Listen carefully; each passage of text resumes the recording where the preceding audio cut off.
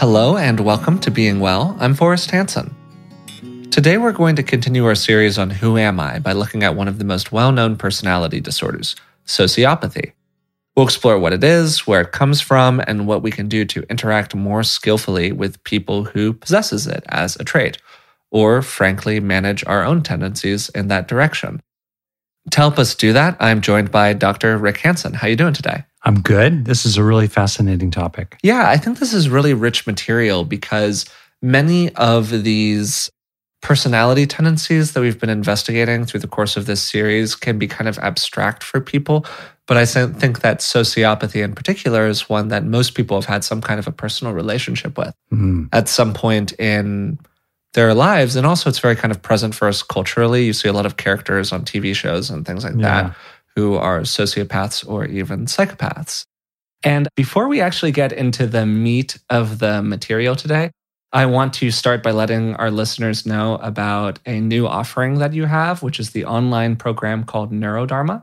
So for many of us, the person that we really want to be and already are is often kind of covered over with fear and regret and distraction and stress of various kinds. So in this program, you're going to be guiding people through developing 7 key qualities for feeling increasingly centered in their fundamental goodness, enoughness, and wakefulness, as you list out. And I know that this material has been very kind of pregnant for you recently, just in your thinking and in your work. So I thought the best way to do this was just give you a few seconds here to talk about it. Oh, that's kind. Thank you. Well, I've been at this a long time, and I've been reflecting a lot about what I think of as the 7 essential qualities of awakening, both exemplified in those people, the Olympic athletes, let's say, of personal development, mental training throughout history and at the present time, these 7 qualities of being really as far along as anyone could be in terms of human potential, which are also practices. So by leaning in the direction of who we long to be and actually are way deep down, that's a very powerful practice. And so I call it Neurodharma because it's at the intersection of current science. It's really at the frontier of current science. That's the neuro side. And the Dharma side, it draws on the Buddhist tradition, but the real deep meaning of it is universal. It means essentially reality and the description of reality found in whether it's in science or in folklore or in the spiritual traditions around the world, the intersection of that, which in plain English for me is, wow, where's the coolest stuff to be found? So I'll just name these 7 practices and mention that this program is a very accessible collection of online offerings with teachings from me, many guided practices. It's very experiential. And it's what I think of as the deep end of the pool where the really neat stuff is. So the practices, though, are accessible to everybody. And I'll just kind of list the 7 and then maybe we can keep on going. Steadying your mind, warming your heart, resting in fullness, a sense of enoughness already, peace and contentment and love, not agitated, not disturbed. And then moving further into the deep end of the pool with being wholeness, being your whole self, accepting yourself fully and kind of opening out into your mind as a whole, which is really quite remarkable. And then 5th, receiving nowness, coming right into the present moment, right at the front edge of now, how to do that. And in each of these, we explore what could be happening in your brain and your body when you're rested in these states, so that with that knowledge, you can actually stimulate and strengthen those underlying neural and physiological factors to help yourself stay there. So receiving nowness. And then the last 2, opening into allness. What in the world is going on in the brain when you feel like you're one with everything?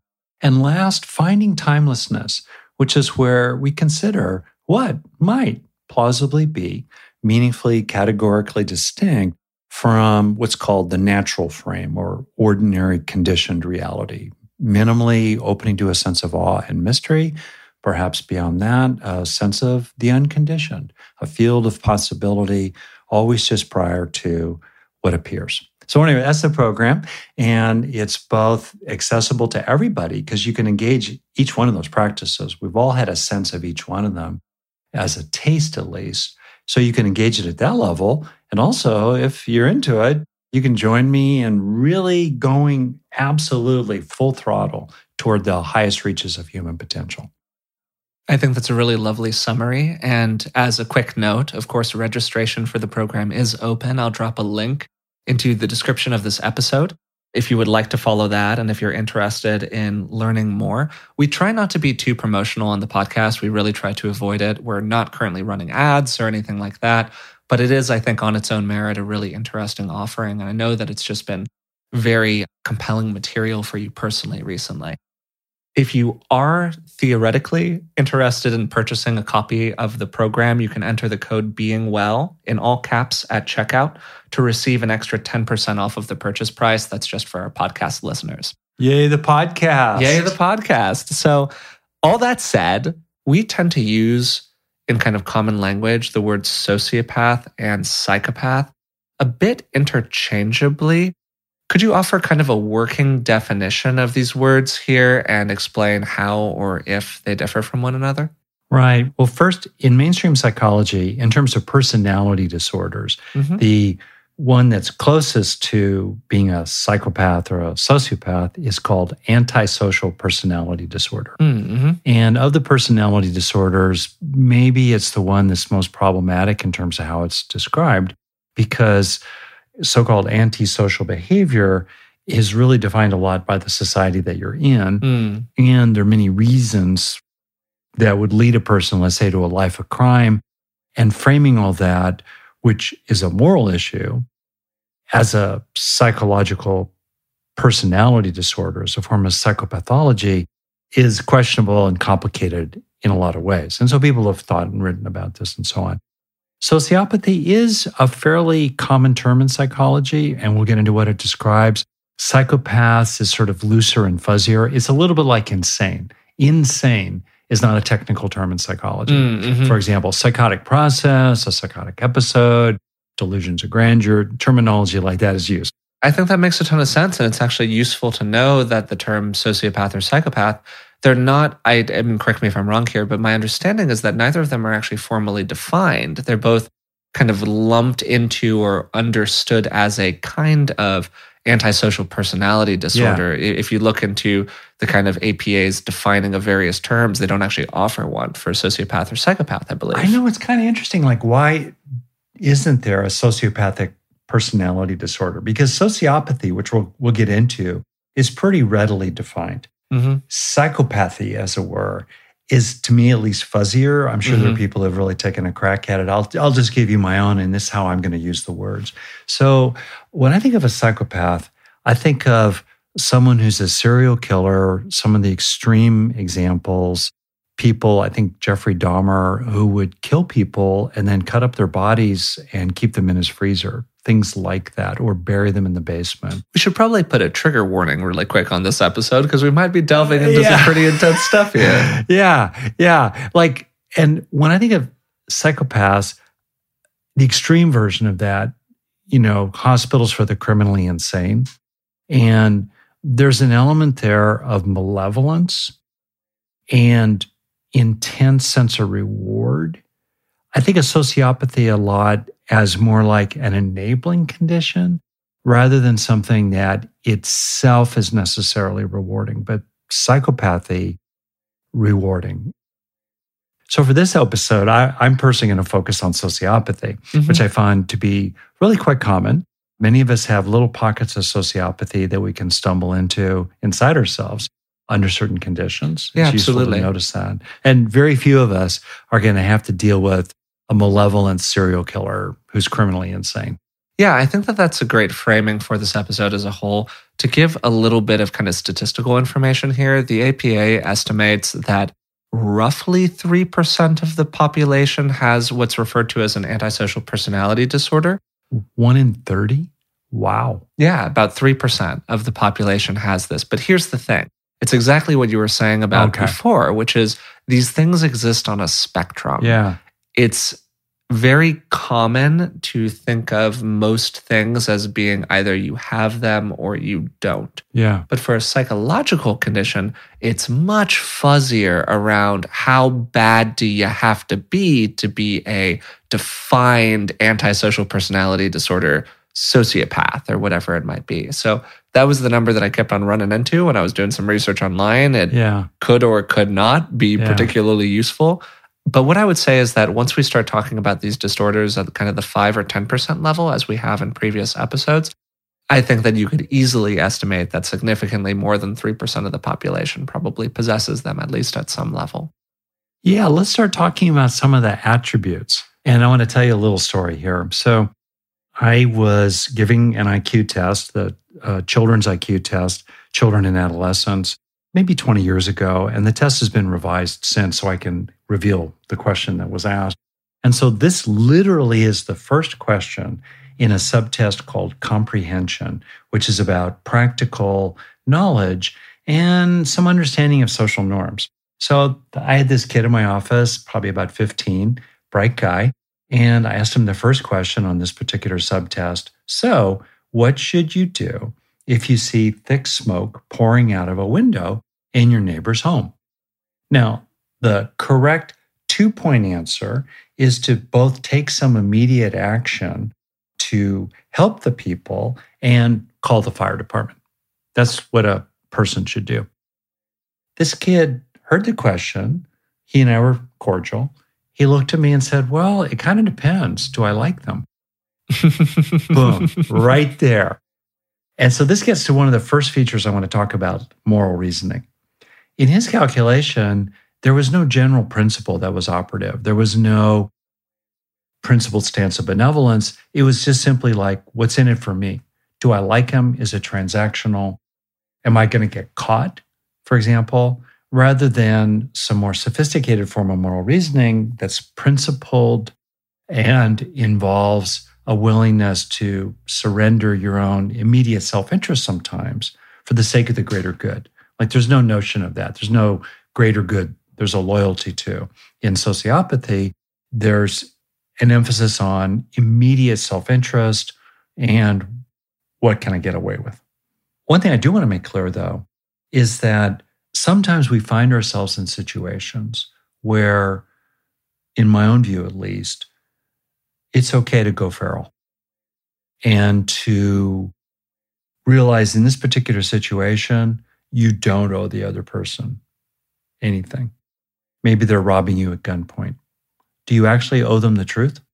Or is the fact that they're robbing you at gunpoint mean that all bets are off and you're allowed to do whatever you need to do to get away from the situation with your life intact? Yeah, to kind of touch on that for a second, this is maybe wandering into a different podcast episode, but I don't think that effective moral reasoning is about taking a quote-unquote upstanding action at all intersections. Yeah. It's about good reasoning. It would not be reasonable to behave politely when somebody is robbing you at gunpoint, to use your example. I would actually view that as a deficiency of moral reasoning if you were a person who did that, even when you were being robbed. A failure of duty to yourself. Literally, absolutely. So that's a good caveat to give here, that it's not that if you don't behave with the greater good in mind at every moment of your life, you must be a sociopath. Just because you're not always nice doesn't mean you're a sociopath. Yeah, and that's a good kind of caveat to give here for probably the conversation as a whole. To give a couple other traits, so that kind of moral reasoning is absolutely one of the defining traits, or a lack of moral reasoning. Yeah. Another one that's very classic is just empathy or lack thereof. The ability to relate effectively to the emotional lives or internal lives of other people. Some of the other ones that are classically given are things like a lack of guilt or remorse for bad behavior, lack of deep emotional attachments, or particularly lack of emotional attachments to more than a pretty select group of people. Narcissism is one that often appears with sociopathy. Things like dishonesty and kind of superficial levels of manipulative charm, and really just kind of manipulative behavior in general is sort of a classic association that comes along with sociopathy. So those are some of the general characteristics that we're talking about here that you might relate to yourself, or you might relate to seeing people like this kind of around you in the world. So to simplify all of this and maybe set the stage for what we talk about in a moment, there's a meaningful percentage of people walking around us all the time. It's actually pretty common, who demonstrate high levels of traits like manipulativeness, a lack of remorse for their behavior, dishonesty, the kind of casual exploitation of sex and physicality, self-centeredness, and unwillingness to engage the emotional lives of other people, and so on. That is just the world in which we find ourselves. So with that as a little bit of context, what would you say that sociopathy at the, say, 5 to 15% level looks like practically? Maybe the person isn't a full-on sociopath, but they've definitely got some of these traits running around their system. Well, it's a great question. One way I'm going to try to get at it here is to think about the sociopathic personality disorder. My way of talking about antisocial personality disorder is one in which the whole package is present. So the milder version of this, which we could think of as along the lines of a so-called shadow syndrome, like what does mild OCD look like, or mild depression look like? What does mild sociopathy looks like? I think it looks like having one or two of the attributes of the package of sociopathy, but not the whole package. So I want to start out by just naming two attributes to look at and then see what you think about this for us. First attribute is very concrete and self-interested moral reasoning. Bottom line, deep down, what can I get away with? What's in it for me? That would be one attribute of the whole sociopathic package that a person might relate to without having the other features of the package. A second dimension is the lack of compassion. It's not so much that sociopathic types lack empathy, because they can actually understand others. They can be insightful into what others are feeling. They just don't care. They have empathy, but not compassion. So that would be a second attribute that a person could look at. How much compassion do I have, especially for people who are not like me? When you're more on the sociopathic, and this is really an interesting point too, it's really hard to treat because you're fine with being sociopathic when you're sociopathic. Like, people don't like being anxious or depressed.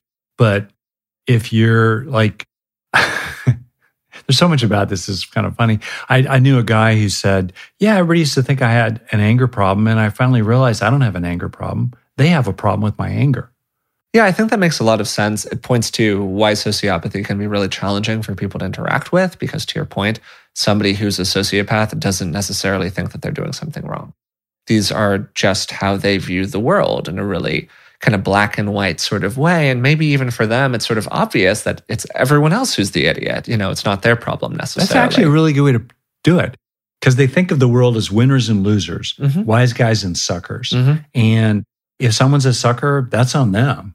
And they don't want to be a sucker. To give a little bit of additional context here, where does this come from? Is there a genetic component, or is this purely about somebody's nurturance when they were younger?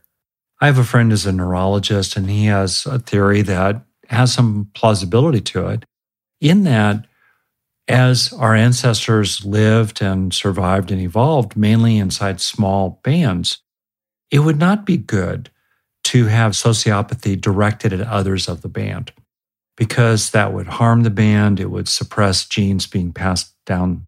There are issues with that. But to have a little bit of sociopathy applied inside the band, just enough to, for example, have more babies with your genes, let's say, if you're male. But also, when you have to deal with other bands, it's kind of handy to have a few sociopaths in your tribe who can just seriously whoop on those other bands and just scare the heck out of them, and you can prevail and get resources and pass on more genes that pass on genes. It's an interesting notion, isn't it? This idea that sociopathy is actually adaptive in group life, especially if it's applied against competitive groups, them rather than us. So there I'm speaking to a potential genetic basis for sociopathy that actually had some adaptive advantages as our ancestors were evolving. And so that genetically rooted tendency is present in the distribution of human beings, in some people more than others. Now, having said all that, it's really important to be clear that there's no double-blind longitudinal study that's possible on this topic. You can't rerun evolution. We need to be careful about the stories we tell, and to really emphasize here, I think, the ways in which society And social structures shape people sometimes into being sociopathic. And sometimes it can seem to you, depending on where you grow up, that the only way to survive is through some sociopathy. And maybe that's true in some conditions. So I just want to acknowledge all that. The other side of it, classically, there is a high correlation between people who become career criminals and attention deficit disorder or hyperactivity. Let's call it the genetically rooted temperament of impulsivity, stimulation seeking, which often travels or is correlated with aggressiveness. So you can just think about how that package in, let's say, males, most criminals are male, particularly violent criminals. You see that package in a kid who's a first grader. And then where does it go from there? Is it channeled? To paraphrase Margaret Mead, I love this line of hers that says, the test of a civilization is how well it socializes warrior males. A lot of interesting implications from that. So does that kid, let's say in first grade, grow up to become a police officer or goes into the military and is a warrior to protect in an honorable kind of way? Or does that person go down the path of becoming a career criminal? Environments can really shape the direction we go in, but there certainly is a correlation between those temperamental tendencies of impulsivity, hyperactivity, stimulation seeking, and aggressiveness, and becoming a career criminal. Another element is whether someone was abused, particularly physically, a lot as a kid. Were you hit a lot as a kid? You know, if you're hit a lot as a kid, it's just kind of natural to, become a hitter yourself.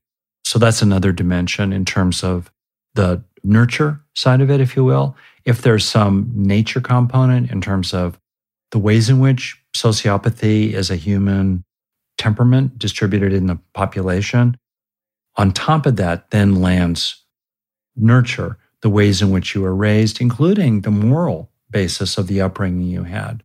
To give a little bit of interesting information on kind of both sides of the nature-nurture debate here, there is some evidence from research that the brains of people with intense sociopathic tendencies are meaningfully different from the brains of people who do not have these tendencies, particularly in brain functioning in the areas of the brain that tend to relate to things like empathic understanding and those kinds of softer emotions. So there is some evidence there that there's definitely a genetic basis. At the same time, there's some really interesting research on sociopathy and on the influence of early life experiences on the development of these sorts of behaviors.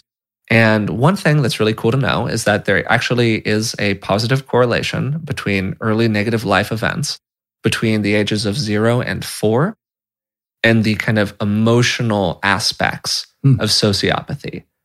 But there are more moderate correlations between sociopathy from late childhood to early adolescence. And they're even lower from early or mid-adolescence to adulthood. So to kind of put that into common English, the earlier that something bad happens to you, the more influential it is on the development of the brain and therefore on the likelihood of developing kind of a more sociopathic tendency. So I thought that was really interesting, that it's not just about kind of having a rough childhood. It's also about when do those experiences happen to you? And do they really tend to happen more truly early on in that development of the brain? Another kind of cool thing, which is maybe gets to something that we're going to touch on in a second here, which is about what do you do about all of this? There are some really interesting twin studies and some really interesting studies on children who were raised with a biological primary caregiver, typically a mother, who was really problematic, had a very heavy genetic influence of sociopathic tendencies, and also was very neglectful or even abusive for a young child. And then this child was taken out of that environment and placed with an adoptive parent, typically, again, an adoptive mother. What happened here was that these tendencies towards sociopathic behavior became highly inhibited in the infant. This is before 18 months. So this is, you're really a pupa at that stage. You're not doing a lot of high-level reasoning. You can't act. They were really inhibited by high levels of positive reinforcement by the adopted mother. So again, to really simplify here, the answer in this case really was love and affection directed Yeah. toward the child. And that was the thing that really steered the ship back toward a more positive outcome. That's fascinating material for us. If I could, I want to talk a bit about what to do when you realize that you're in a relationship of some kind with someone who's sociopathic. The first distinction I want to make is this whole idea, going back to this notion of tribes, that what do you do when you get to know someone in your team, let's say at work, and this is a person who's nice to people at work, picks up the tab sometimes when you go out to lunch, is a decent person. While on the other hand, you can really see that this is a person who's completely willing to break all the rules, to lie, to cheat, etc., to beat the other teams out there in the world or the world in general. And it could be easy sometimes to kind of go along with it because maybe there's some advantage to being on a team with someone who's willing to be pretty sociopathic and aggressive against the rest of humanity. On the other hand, you have to realize there before the grace of God go I. In other words, if this person has a completely different set of rules for us and for them, what happens when you're suddenly a them to that person? And you have to realize it could actually be risky and unstable for you. If they could do it to them, well, maybe they could do it to you. So that's one thing to think about. Second thing is to think about the ways in which often people who are sociopathic are also magnetic, charming, and sexy.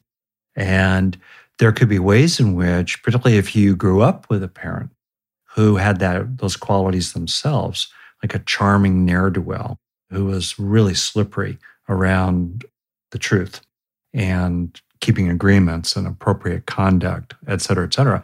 If that was, let's say, your dad, there might be some ways in which you're kind of drawn to that certain person as a partner, as a male partner, let's say. And so it's really useful to be a little bit aware of what draws you to that kind of person, and also maybe as well what makes you willing to be intimidated by them and let them get away with things. Because here too, a sociopathic person, when they're doing their sociopathic bit, it's a dominance move. They're exploitive, they're powerful, they're taking, let's say, they're doing too. And so it can be scary to speak up to or push against a sociopath. And to be clear here, sometimes the smartest move is when you start to realize you're dealing with someone of a certain kind. People make a loose distinction between a kind of opportunistic sociopathy and a motivated malevolence. So if you're with someone and you realize that if they've been drinking and their impulse control is really disappearing and they get angry, they could just go to places that are, well, a little scary. But if they're not drinking and they're not angry, they're more well-regulated.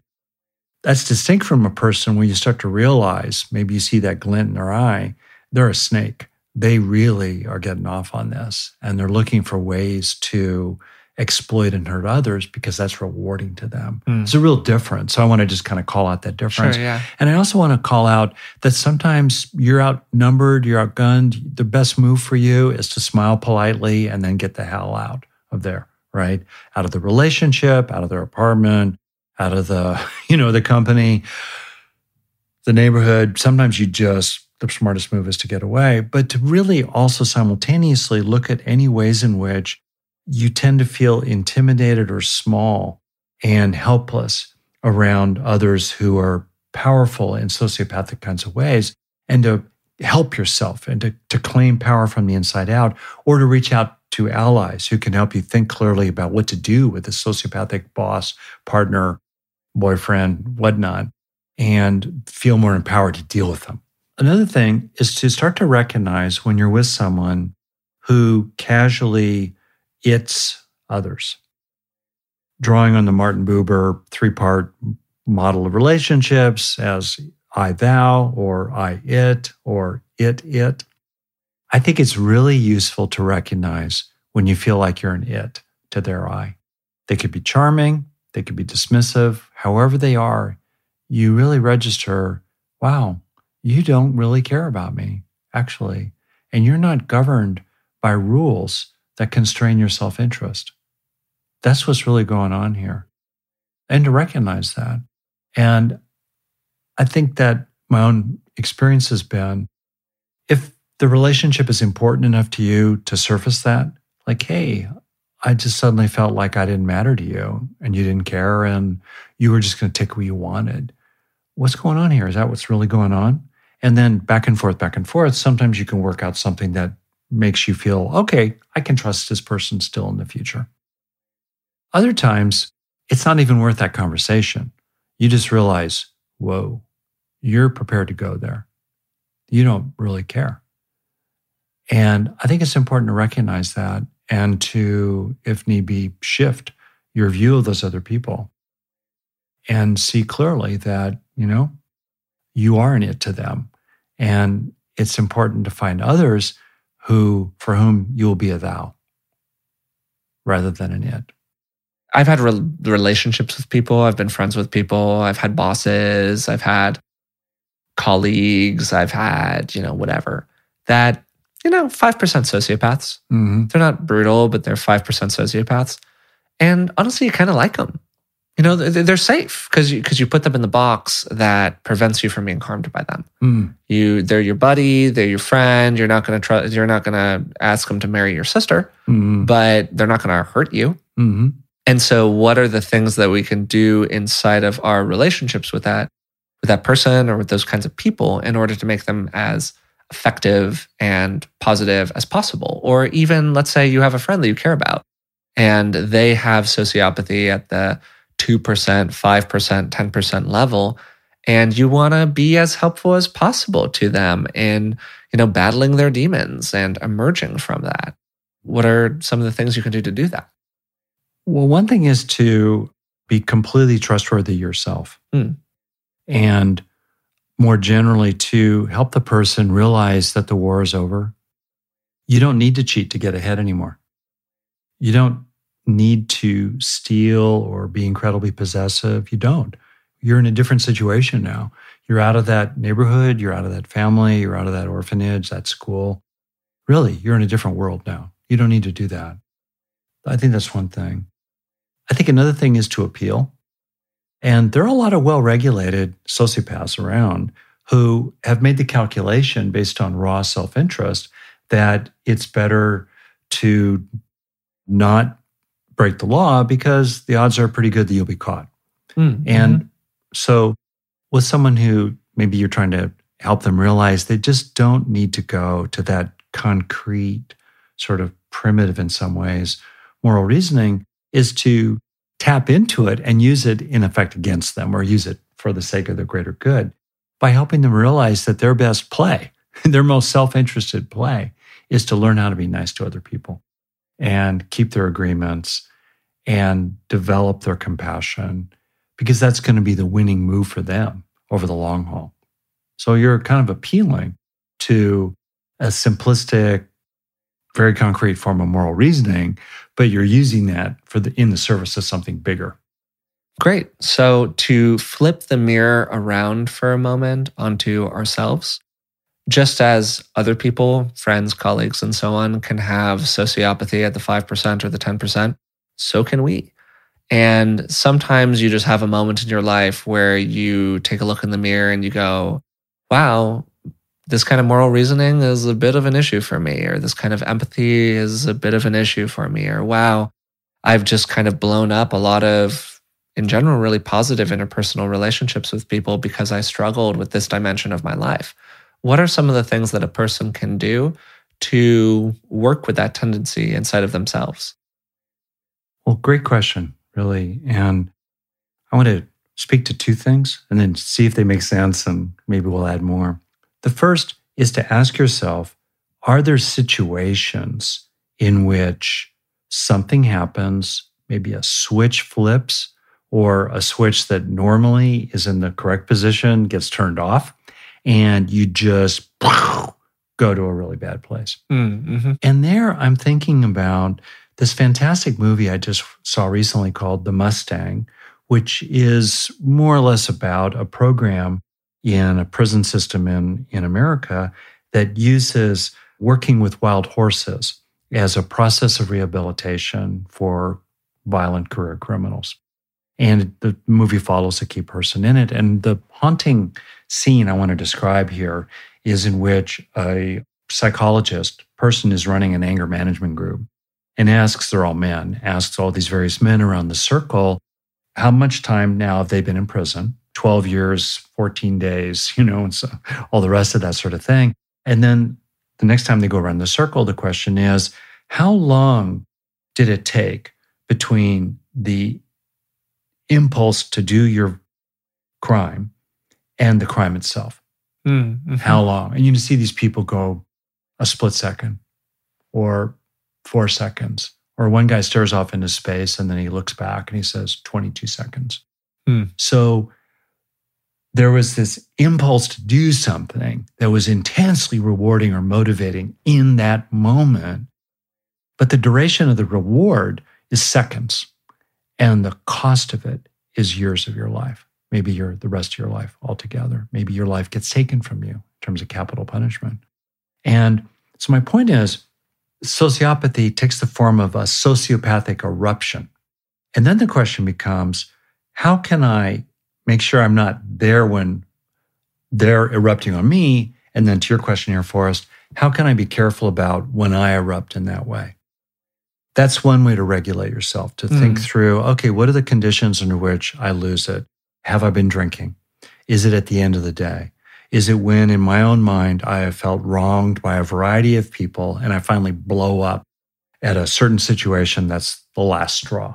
So that would be one way to look at it. What are the situations in which you erupt? And try to stay away from them. Second thing is to be aware of tendencies in your mind to cast certain kinds of people or groups of people just out of your heart. They don't matter. And to turn them into its that you're just indifferent to. Indifference. When does indifference arise? That in which you are not bothered that they're hurt by your actions because they don't matter. They're not like me. They're not my tribe. They're not my type. They're just fill in the blank. What kind of tendency do you have along those lines? And then increasingly, can you look for ways to imagine how those others are like me in one way or another? So you expand the circle of us, as we've talked about. So those will be two ways in to dealing with, the sociopathic corners inside your own mind.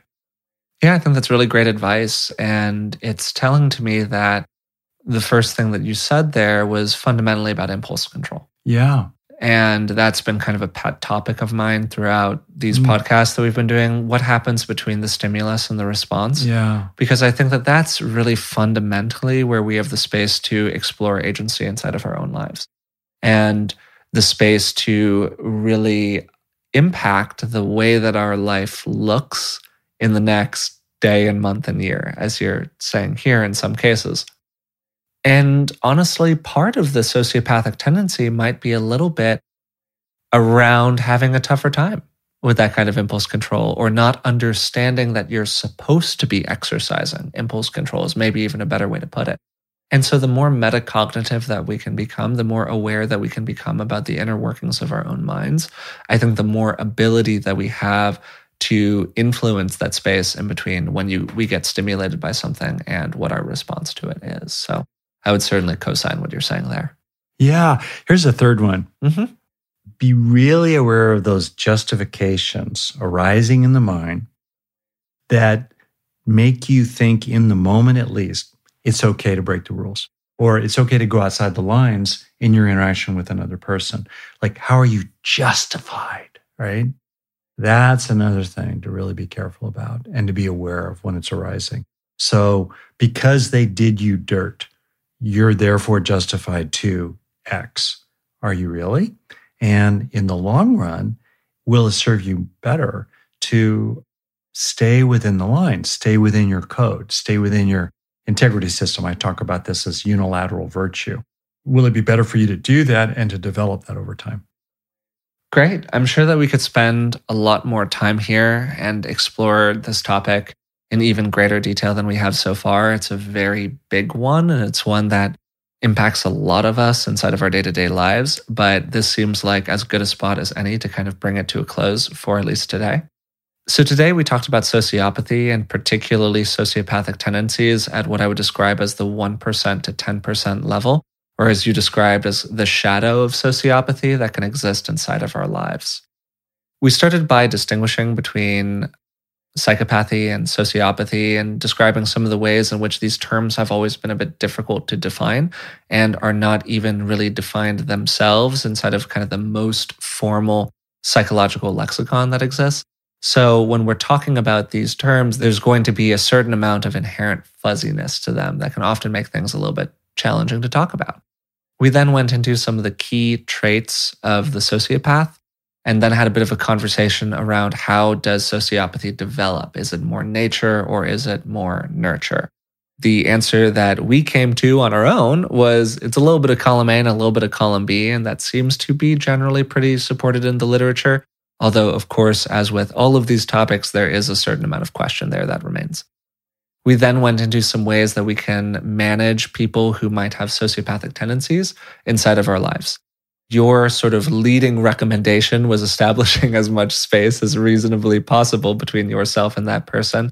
Mine leaned on shrinking the size of your relationship to a comfortable size.